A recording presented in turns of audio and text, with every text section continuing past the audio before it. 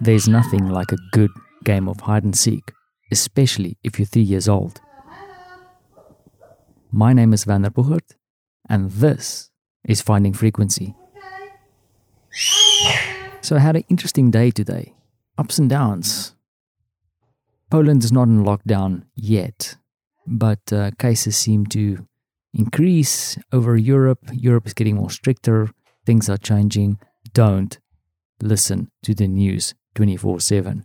I think that is a lesson that I learned today is focus on work. Don't try and get stuck in news all the time.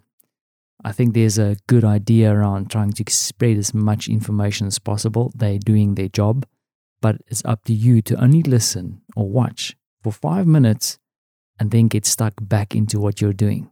Remember, even if you're stuck at home and you're getting time off school or work, or you just have a bit more of a breathing space, although you might have a 3-year-old and have absolutely no breathing space, try and see how you can turn this into an opportunity to learn something or do something new. Now, the other thing that I want to mention and reflect on, and just spoke to a good mate, my friend Jono, a little bit earlier, is this ripple effect, the repercussions of what's going to happen during this that we haven't expected, and then afterwards. Things are going to change. Things are going to be different. And I'm actually quite excited about those changes, especially the potential that it might have on the environment. But before I get into that, ripple effects. So Jono just indicated to me now in a message that the agency that is leasing one of his other apartments, they're having a bit of trouble. And that is potentially something that he didn't reckon on.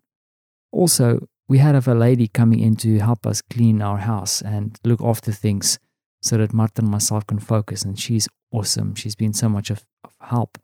But she also told us today that a lot of people are cancelling her service, which is a tough one. And I know also in South Africa, people are encouraged to help the people that help them. And, as far as you can, try and support those people, because a lot of people are relying on services from other people, and now those services are drying up.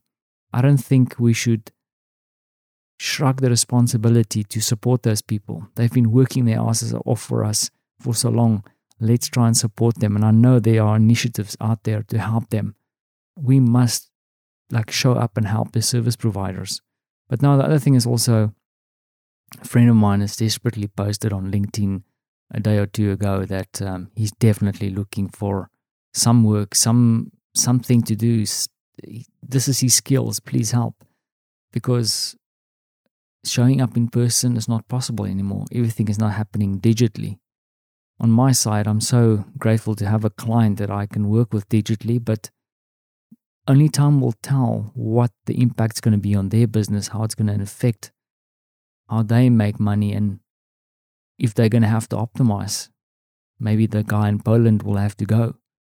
But that also motivated me today even more, and I've been on this motivational vibe a little bit around business because I'm trying to get my mindset into that of the entrepreneur, because I feel like because of my big corporate background, I've been focusing on big business too long, traditional business. And I've spoken to a few of my friends this week trying to see if I can't spark with them some kind of entrepreneurial drive. Let's go out there and, find something new to do, find an alternative. There is still money out there to be made, services we can create, things we can do for other people, things that people will be willing to pay with or to barter with. We can make a living. But all the conversations I've had, and I'm having one tomorrow, I feel like I'm running into this brick wall where the people I'm speaking to are still stuck in this traditional mindset.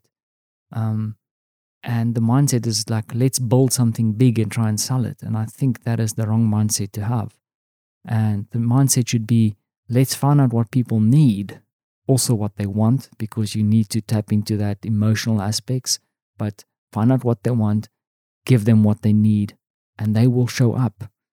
Now, why did I say hide and seek? I think with entrepreneurship, there is an element there, but it's seek and show up. seek first what people need, find your niche audience, find the people who are interested in that, and then build and deliver on what that need is. So I'm trying to chat to someone again tomorrow to see if we can come up with an idea or two to, even though it might just be a test run, to test something, to create something from scratch. I just don't want to be sitting building something for 6 months in the hope of something great happening. I want to find out that people want this thing and then see if we can test it and then start building it. So seek first and then show up. So let's see if this philosophy is going to work. Man, that was a mouthful. And if you're still listening, thank you. I hope you're safe. I hope you're keeping your hands off your face. That's a tough one to do, right? Keep washing those hands. Thanks for listening.